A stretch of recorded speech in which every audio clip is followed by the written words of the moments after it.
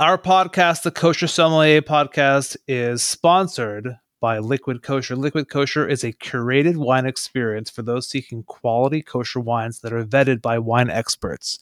That wine expert being me. We have relationships with family-owned wine producers around the world, our partner winemakers, and we are sourcing excellent wines that come direct to consumer through our website. The best and the most exciting feature of Liquid Kosher is our Cellar Wine Club, which is a quarterly subscription that opens the door to rare and limited production, limited allocation wines. Join us, join the club, get a club box. We will feature some of the world's most exciting and interesting kosher wines that are produced only by family-owned wineries that are really punching above their weight. So I invite you personally to come and enjoy the Liquid Kosher selection and the Cellar Wine Club. Liquidkosher.com. Please check us out. This is the Kosher Sommelier Podcast. I'm Andrew Breskin, the Kosher Sommelier. Each show, we will discover some of the amazing stories and personalities in the world of wine. Wine tasting, winemaking, fine dining, and one of my favorite subjects, the wine business. So pour yourself a glass and enjoy the conversation.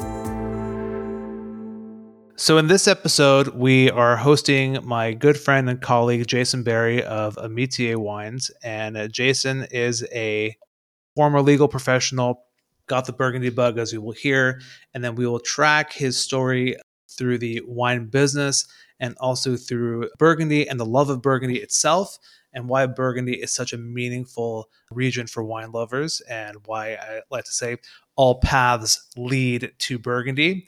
Pay special attention to just some ideas about how to really appreciate wine tasting and understand about how to get to the point of really digging into a region in depth and what those tips and tricks are to get to wine loving expertise. Also, valuable information about what it takes to be a trusted professional in the wine industry and how to build your reputation to the point where people are calling you. Okay, wonderful. We're here with my good friend Jason Berry, and I'm going to kind of introduce you, and then you can introduce you.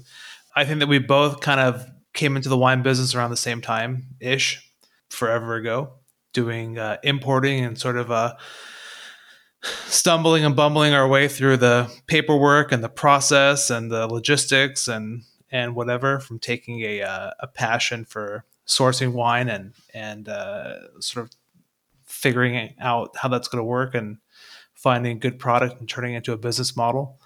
And now you're a full-on, full-time, highly exclusive and sought-after importer of Burgundy and Champagne and some other stuff here and there. And great to talk to you today. It's great to be here. Thanks for inviting me. Yeah, absolutely. So why don't you just sort of do a little bit of a better intro than my hatch job about, how you got into the wine business and what the trajectory has been since you got started until this point. Okay. Like you said, we started about 10 years ago. I think it was 10 years in this past June. It was born out of a love of Burgundy, the place, the people, obviously the wine. About 13, 14 years ago, the company I worked for, because I was not previously in the wine industry, sent me to Norway, to Oslo, in the end of October. And they said, if we're sending you to, Norway almost in wintertime, please take a weekend on us within reason, and we'll reimburse you for it. So I'm like, well, my wife's like, first of all, she says, I'm going to Oslo with you. I'm like, sure. And then she's like, well, you've never been to France, so let's go to France. And went down to Paris. We decided we're in France, let's go to a wine region, and decided upon spending a couple days in Burgundy. Loved it. So the next year I wanted to go back and spend a week there. And so we spent a week there, fell even more in love with it. And at that point, I got back from that trip, and friends that were wine friends that were in tasting groups together out of Arizona, they had one of their friends fall out of their trip of 10 people going and doing hardcore tasting. But I think it was like 24, 25 visits within a week. And so an opening came up, and I'm like, I'm going to go back. I want to go try it more. Went back, went through that tasting, and was just absolutely in love with Burgundy. Like I said, the people, the place, the food, everything that surrounds it. My wife makes fun of me a little bit. I'm originally from Midwest, and I find a lot of the Midwest characteristics in Burgundy the same ones as that I grew up with. The people can be a little bit quiet, a little bit not as in welcoming at first, but once you get to know them, they are just lovely people and very welcoming and very warm. That's super interesting. So let me just ask you. So you went from never having been to France or wine region to sort of just, how did you randomly choose Burgundy from all like the wine places and wine trips that you could have gone to from Paris? It was, in all honesty, it was probably a mistake, and a good mistake. The idea behind it is that we don't have a ton of time in France, so we wanted to go someplace that was relatively convenient to get to. Well, ultimately, I don't know if back then, again, this was 12, 13 years ago. I don't know if back then they didn't have the high speed to Bordeaux. But right now, somebody flew over there, so they got 2 days, I need to go see a wine region, I would suggest going to Bordeaux because it's a lot easier to take the TGV down there than to Or take even it Champagne, yeah. or Champagne, than to take it to Dijon and then take the local train down from Dijon down to Beaune. Yeah. Wow. Chance would have it. Yeah, exactly. So I think it was like almost, meant to be at that, looking back on it. But from that, it was a couple of years of trying to figure out how to turn that passion into profession. From that initial three trips that we did. Now I've been over there, I don't know, 20 times, I think. I go about twice a year. So prior to your mega tasting experience in Burgundy, um, aside from your visits there, like what would you say was your general wine tasting ability or comfort level, and also specifically with Burgundy prior to that? Before going to Burgundy, I was at the first time on the work trip. I would say my knowledge base of Burgundy was limited, very limited. At that point, I was most likely, if I remember serves me correctly, drinking mostly domestic wines, not really a ton of international wines.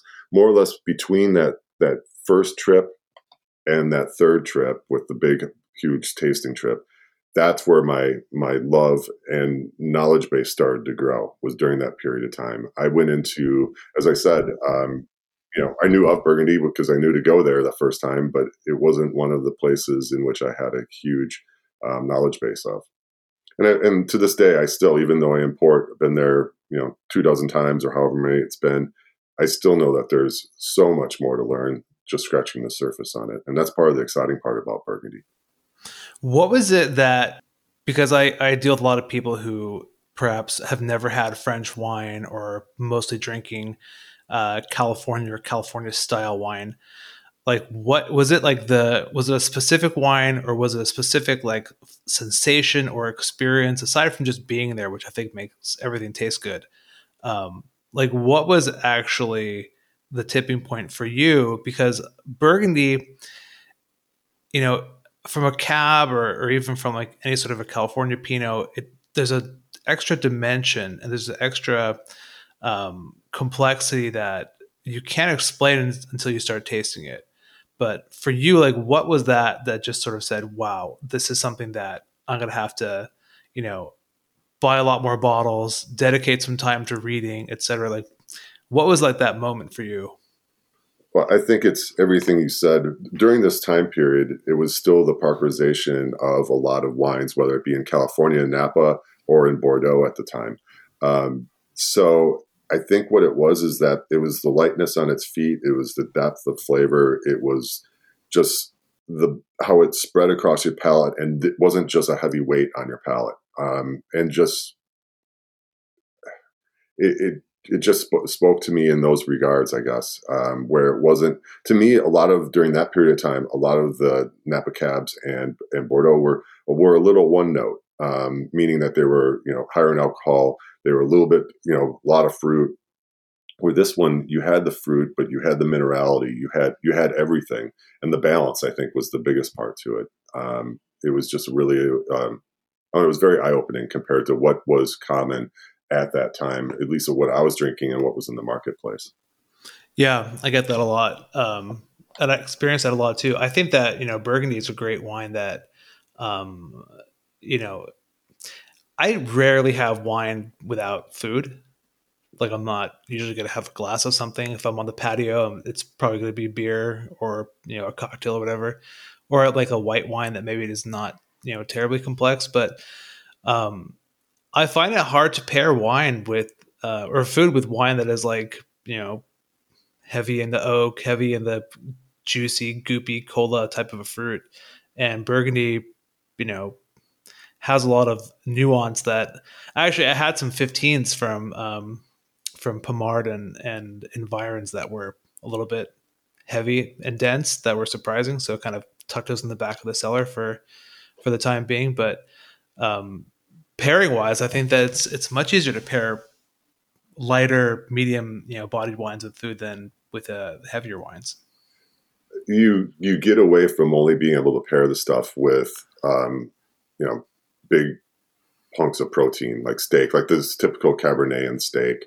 You get to do, your chickens, your maybe your salmon, your fishes that are a little bit richer, and so on and so forth. So it does open the door a lot more with pairing um, Pinot and Burgundy with different types of food. So it does allow that menu to be broader. Yeah, for sure. So you come back from this mega experience and you're like, I got to do something about uh, getting into the wine business or figuring out how to, you know, bring this experience that you had in wine country in Burgundy with the people and the culture and sort of bottling that and bringing it back to the States.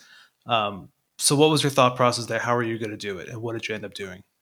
So I haven't told the whole story very often, but the original story was that we wanted to create a label. It wasn't instantaneous after that third trip. But what did happen is that over time, my wife and I were talking about how we can turn this passion into a profession. And it took some time, a couple years, trying to mull over how we can do this. I was introduced to a winemaker in Burgundy, and we were going to we were going to make wine just to try it, see what we could do, see if we could build a label. And ultimately, it was a year in which many years nowadays, like 19 and 20, where they got hit with everything. And there just was there were no grapes to buy, no extra grapes to buy, especially not being being unknown and not the people who were selling it. They didn't know us, so they weren't going to go out on a limb to give us grapes when they already didn't have enough for their regular Weather-wise, it was restricted to what was available. Was it a drought or was it hail that year? Do you remember? I think they got hit with everything that year. It would have been, was it 2013? I forget which year it was, which vintage it was that we were looking at to make. Ultimately, then Carrie and I were sitting on Swami's watching our kids, Swami's Beach here in Encinitas, watching our kids play in the ocean. And I thought, why don't we switch this? We had a secondary plan of then having an import company. It's like, why don't we flip them and do the import company? And ultimately, with doing that, we did research from European writers, critics, reviewers, and we did it with the European side because the idea was that, let's say, Meadows from Berghound, if he was writing about them, they were probably already here or in the pipeline for somebody to bring over here. So we did a short list of who we wanted to talk to that kind of fit what our mindset was and how we wanted to work, and was making quality products from what we could read. Because at the time, there was 3,000 people making wine in Burgundy. Of those 3,000, only 600 of them were having their products imported into the United States. So that was telling me that there's 80% at that time that were not making it over here. Why is that? And that doesn't even include the ones that are making it to the East Coast and not making it to California. So why is that? And the people that I started to focus on are small family wineries, domains. and negociants that are making a great product that may not make the quantities in which will make them accessible to some of the larger importers. And I think that's where we found a lot of these diamonds in the rough, whether it be with Champagne or Burgundy, both. And that's sort of what our idea was. So made the short list, went over, tasted, then started to work with the people that we thought would be a good fit. And that first year, we brought in a whole whopping 232 and a half cases of wine. That was, I mean, if you think about a business model, that's not the best business model. But well, I can tell you, I mean, personally, and also, you and I having shared some warehouse space back then, I mean, 200 cases when you just start and you're writing checks, and you're going into the bank and doing transfers into euros. I mean, 200 cases is still a lot, like from nothing. And it is. It is a lot. We weren't expecting even to do that much, but after you started tasting, it was hard to say no to certain things. And it's like, well, I kind of want that. We don't bring in the entire portfolio of everybody we work with still. A lot of times it's allocated out. A lot of times it just doesn't make financial sense to sit there and bring smaller amounts of 12, 15 different bottlings. But that's where we kind of, it went. I wasn't even expecting to bring in that many, the 232 and a half. But so wine country does things to people. Exactly. It's like the same thing. You go up to Napa, you say, I'll get a couple bottles. You come back with a few cases. Yeah. Well, I think you alluded to this before when you're talking about trying to buy grapes to make wine, that it's the culture and the community over there is very insular, that, if you're an outsider, they're not, even if they have fruit, they may not sell to you, or they'd rather deal with someone they know.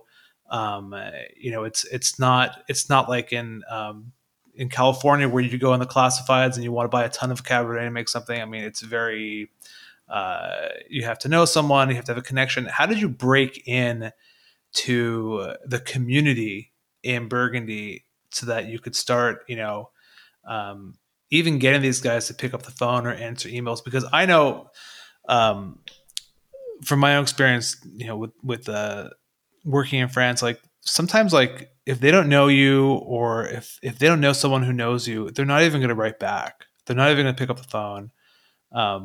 So I know that I've done it through like dumb luck, but what was your recipe to break into that very, very close community? Well, there was some dumb luck involved, but because now in Burgundy, if something makes sense, we'll add something. Like we're going to add a new producer, but he's the assistant winemaker from one of our producers, and he's really passionate about Marsanne. So we're going to be adding him at small amount. So, but what we're looking to do is we're expanding in Champagne right now, but to not go too far down that road, we're doing the same thing now that we had to do 10 years ago, just in a different region. And I kind of look at it as like getting married. You first of all have to find somebody that you like, then you have to court them. And then at the end, you have to see, well, done at the end of that courting period, both people have to decide whether or not they want to get married to each other. I think it's going in and telling people what you're trying to accomplish, why they would be a good fit for you, why you would be a good fit for them, goes a long ways. Honesty. Everything's done with a handshake over there. It's not as, like I said, once you get to know them, they're very kind, trusting people, as a society, which they do business different there than what we do here. But I think it's just going in and being honest with what you're trying to accomplish. And that goes a long ways. Also paying your bills on time. That definitely goes a long way. I think in any situation in the wine industry, people paying on time, ideally, but paying it all. I've had everybody I've worked with that we've had this conversation with have all been burned by someone, by importing and then not paying, either doing first payment. Because the terms are usually first payment, as you know, first payment, a pickup, second half payment after 60 days.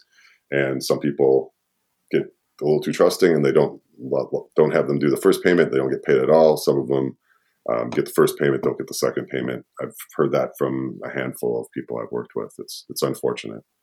Yeah. Yeah. What would you say has been, and I can answer this for myself if you need a moment to think about it, but what would you say has been the most surprising or, you know, shocking difference in the business practices between over here and over there? The biggest difference is that everybody, it's all handshake. It's all being good to one another in France. Um, Here, that you would want contracts, you'd want this, that, it's just there. It's like, you do good by me, I'll do good by you type of relationship, and being honest and being open to everything. The one way I can explain it is that I have one of the wineries I work with in France. I'd worked with them for a year. That was it. We just had been working together. Now we've worked together for 4 years, but we were in our first year of working together. We had imported one shipment from them. I can't remember what the amount, but it wasn't anything huge, but it was, a decent amount. Um, a big company, import company out of the East Coast, came to them and said, "We want national." And to those that don't know what that means what it means. They want national distribution throughout the United States.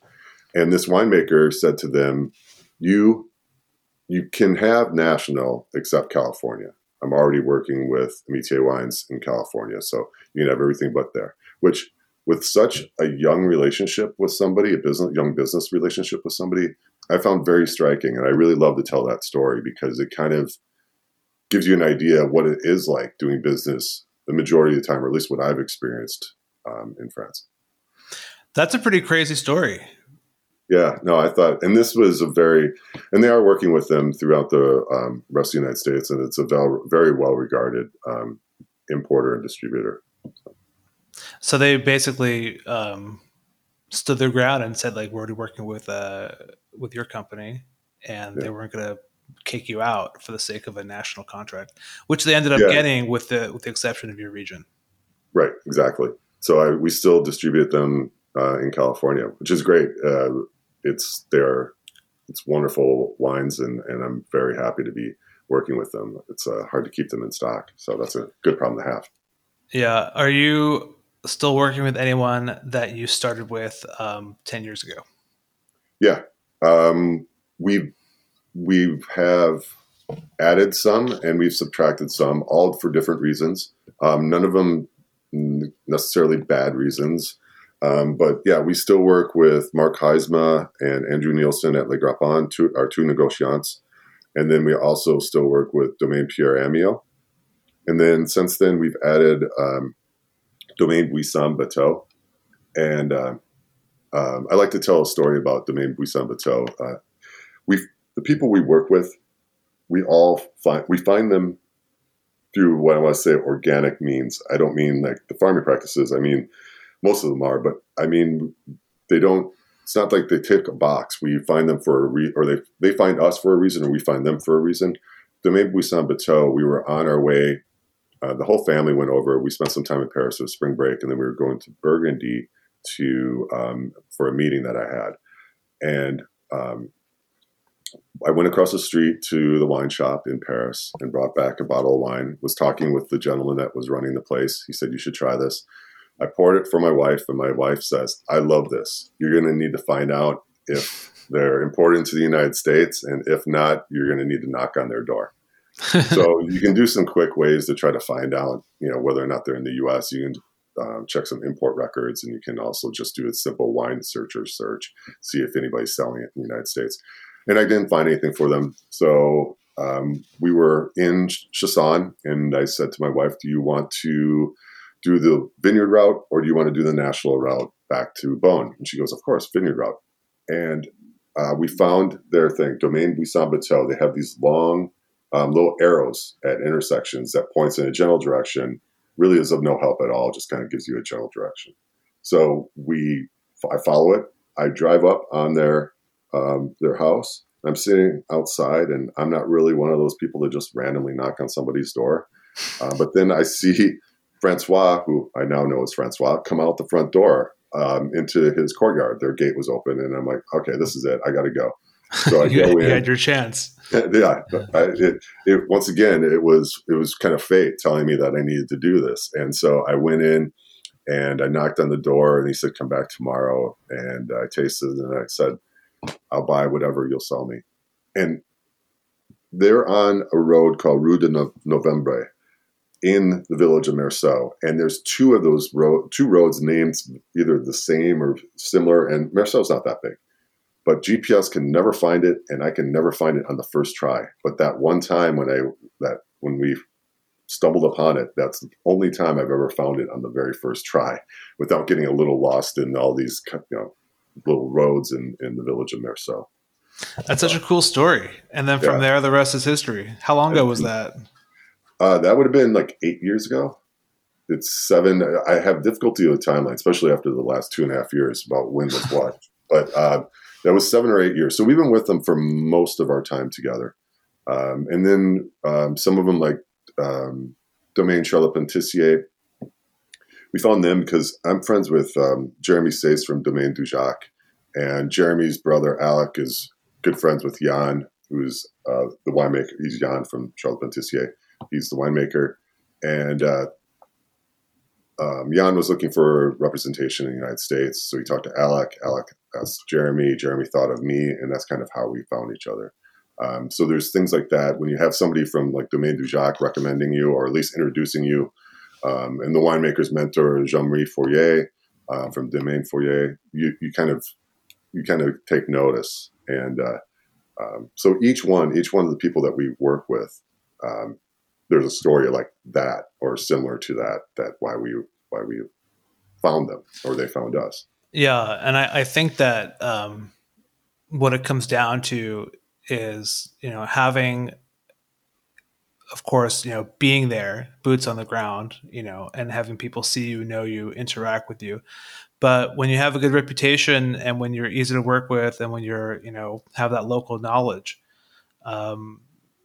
these little, serendipitous things and connections and referrals just kind of happen naturally. And I think that's a product of both being in the business for a long time, and also just having people who are happy to send things your way. We've had a couple experiences like that where, I started myself by just emailing cold a winery that I saw a review of on a message board back when people used message boards. And, I bought a few cases that were sent over on, I think it was called Wine Flight. It was like it's like an importing service. Like if you bought stuff like, in the wine store in Paris and you want to have it shipped back, so they'd ship it on a plane from Paris to San Francisco, and then they'd UPS it down to you from there. And then from there, I was like, okay, and then I got permitting and I got, an account with Hillebrand and just started importing a little by little. And then from there, someone said, oh, like you should contact this guy. And, or my, I tasted this wine. And I thought that, they don't sell it in the States and maybe you want to try it, and, stuff like that. Just kind of, it builds and builds until people start sharing your phone number. And then before you know it, you have a whole portfolio. Yeah, we had a similar situation. We were eating, similar in the regards of just people listening to you, getting to know you, and then thinking of trying to help people get together and work together. There was a sommelier at Racine's in Reims, Champagne, and I got to be friendly with him, Alberto, and he's like, I have a friend that's making great champagne. You should come down and taste it. And so I go and taste, and we went back and tasted multiple times. And I'll, after this story, I have another story about the same producer. But so we tasted many times. Finally, I was like, just do a mixed palate for me, and let's start the relationship. But the point of it is that you have somebody, a sommelier from the region, you get to know, and then he tells you, somebody you should meet, and the champagnes are wonderful. And now we're doing business for the last 4 years together, 3 years together. And it's a wonderful working relationship that we have with them. So there's all different ways in which you can, and word of mouth is definitely one of them. And it's very helpful in trying to find new people to work with.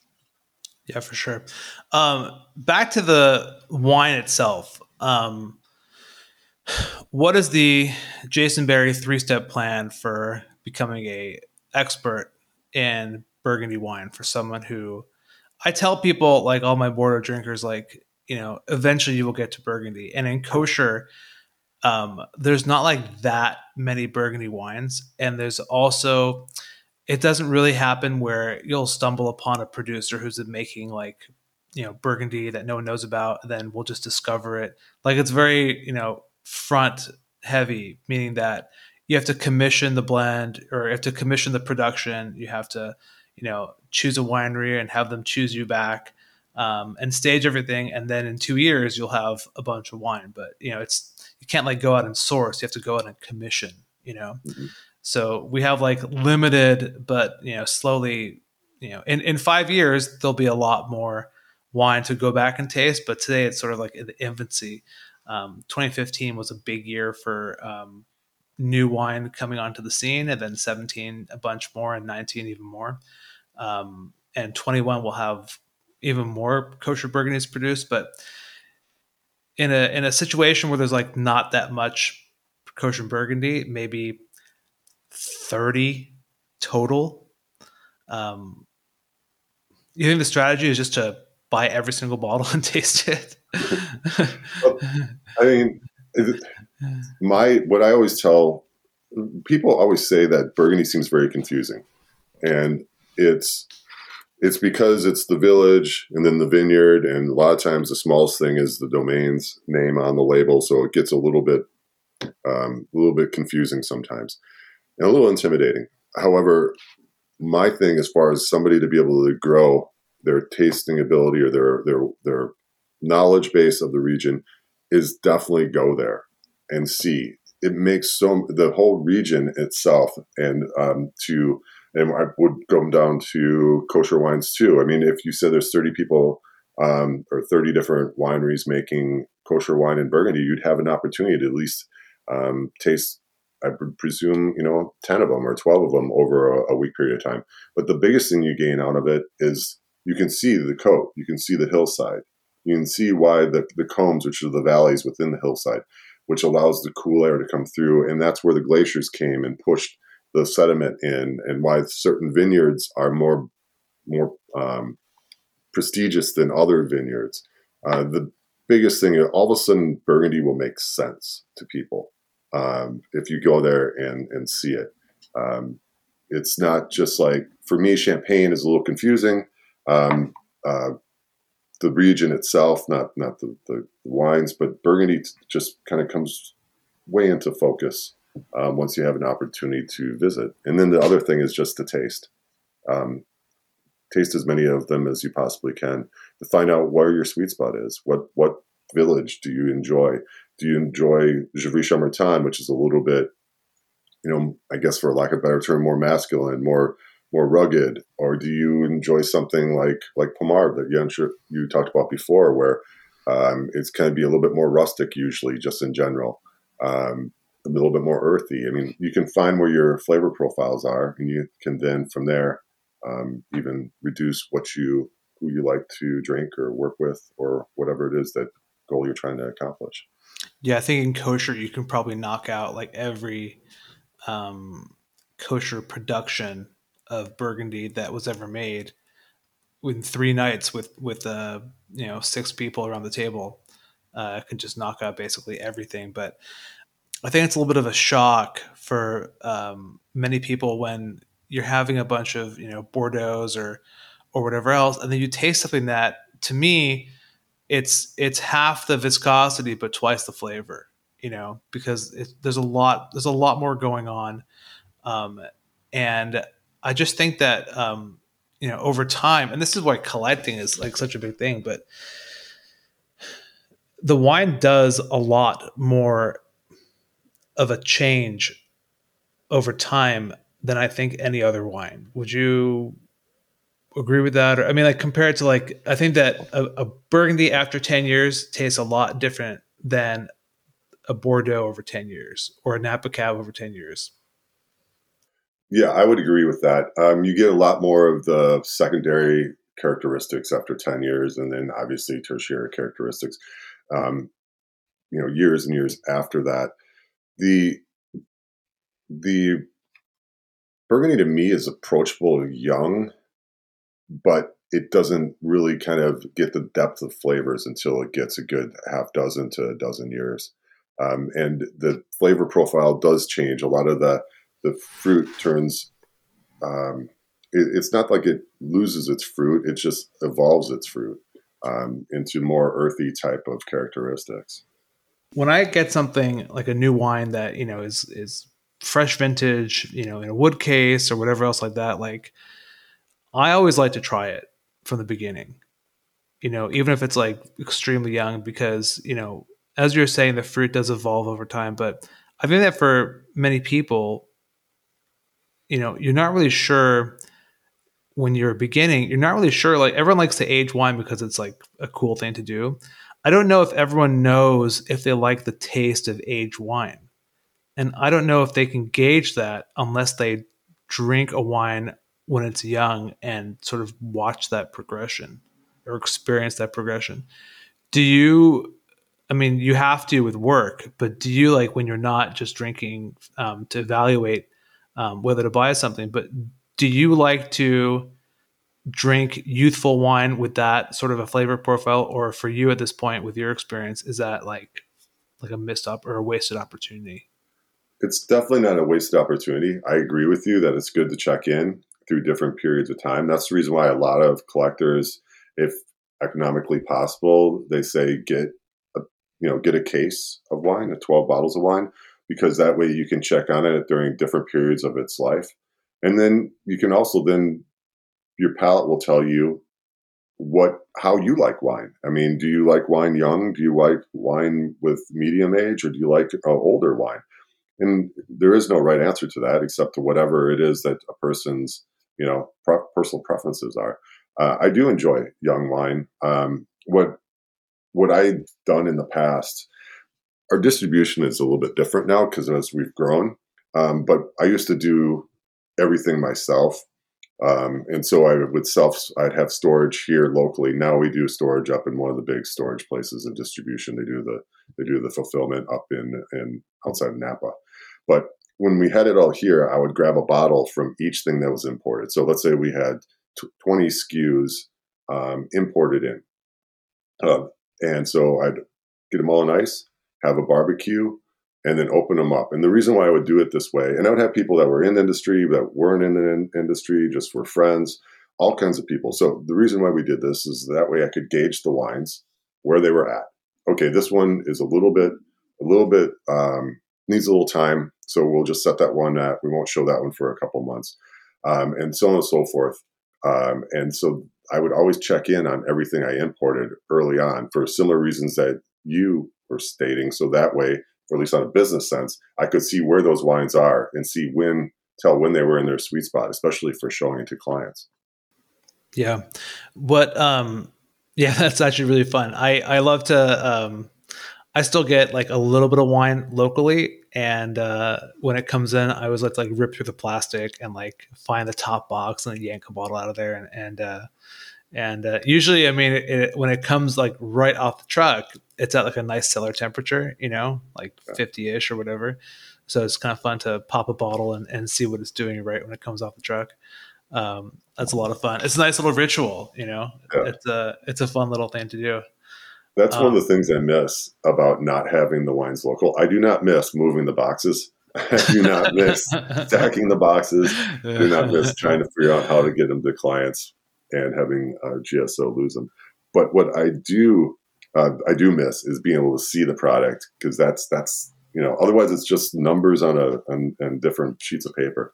But I miss seeing it. I miss being able to pull something, just like you said, just to be able to try, say, hey, this is the fruits of the labor of doing this. Let's see where this is at. Let's pop a bottle. And that's really a great way of putting it. On the same topic, like how was your kind of off the Burgundy thing, but how has your relationship with wine changed either for better or for worse, as a wine lover or connoisseur, now that you're in the business? It's changed in a couple ways. Um, I I go over, like I said earlier, I go over twice a year. I see friends and I see people that I work with. So the people I need to see, and then I'll see friends. Like I'll go taste at Domaine du Jacques, stuff like that. But I don't add on many other tastings anymore. Even if I'm there, usually there's a group of us that go at the same time of year that are all in the business, all there for our own businesses, and we kind of do our thing during the day, get together for dinners at night. So I often get invited to different tastings, and I usually don't. Even if I have the free time, I usually just don't go. That's one of the things that is different that I dislike about it. It's made it into a little bit of a business. But one of the things I do like about it is working with the people there, having a deeper relationship in Burgundy and Champagne, and also working with the people and honing my taste, what I like. That's the part that I love. And the other part that I love about being in the business is my kids. My kids have been to France, my daughter 4 times and my son 5 times. So being able to them see their eyes open to different areas of the world has been something that's been very satisfying for me, and probably the number one best part of the business of getting into it. I don't Do you know if think I they're went down a little gonna? bit of. Yeah. Do you see them taking over one day, or is any? My daughter has no interest at all. My son, he just turned 13 last month, so who knows where he'll be at. It's funny. There's a friend of mine he's a online retailer, and in 2019, my son, who was 10 at the time, my friend and myself all went on a Burgundy tasting trip, Champagne Burgundy. So we went to Champagne, Burgundy, Jura, and then Germany, because we all had different meetings in different places. So and it was like 3 amigos going. It wasn't like, 2 friends and one of the guy's sons. It was a lot of fun to go. And he didn't slow us down. We Michelin 3 stars and a couple meals, and he handled it well. So it was. Who knows if he'll want to take it over? I think one minute he wants to, the next minute he wants to go be a fireman or something like that. Yeah, well, I think it's nice to have that balance between rock star and escargot on the weekends or whatever like that. That's pretty neat. Yeah, no.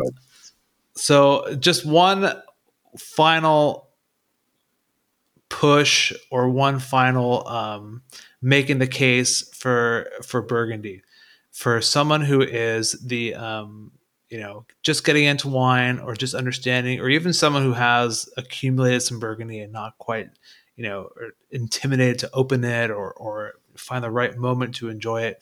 Like, what is the takeaway about Burgundy?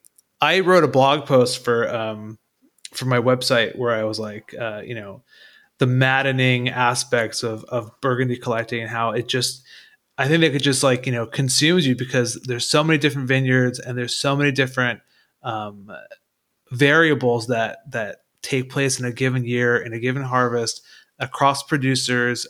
We got one guy is using different toast of barrels and different vineyards and changing it over the vintage, etc. So there's so many different ways that the wine could be different and the wine could show differently.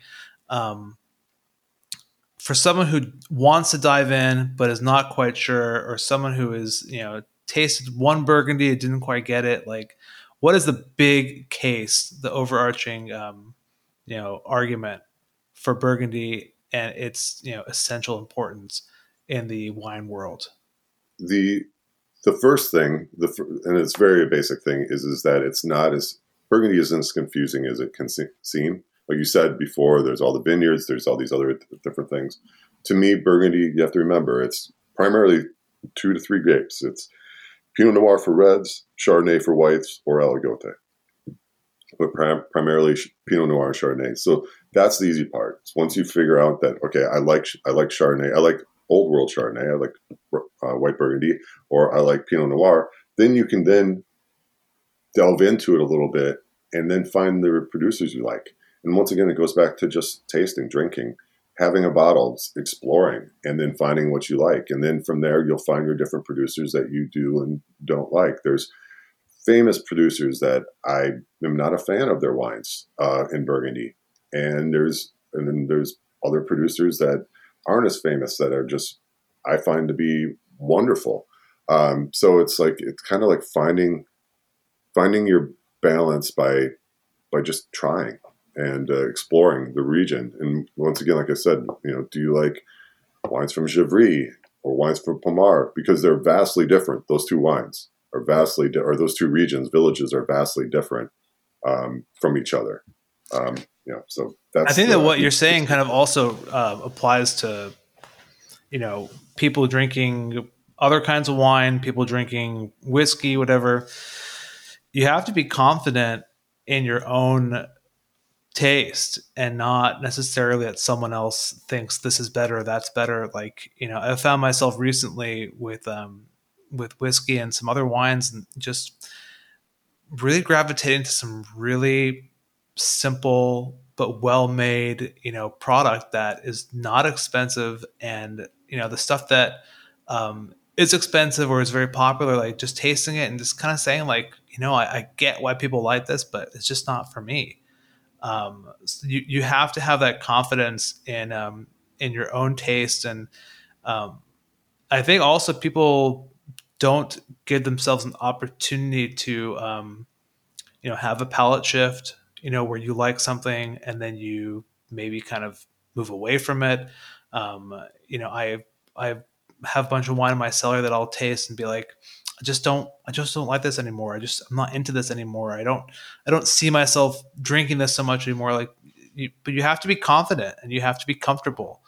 And that open-mindedness, I think, is essential for any wine tasting or, food pairing or whatever. No, I would agree with that. Yeah, no, it's the only way you're going to explore, or the only way you're going to find out what you like is by exploring. Yeah. By exploring whether it be pairings or whether it be, different wine regions. Another thing is there's no affiliation, but the Inside Burgundy book from Jasper Morris is a great,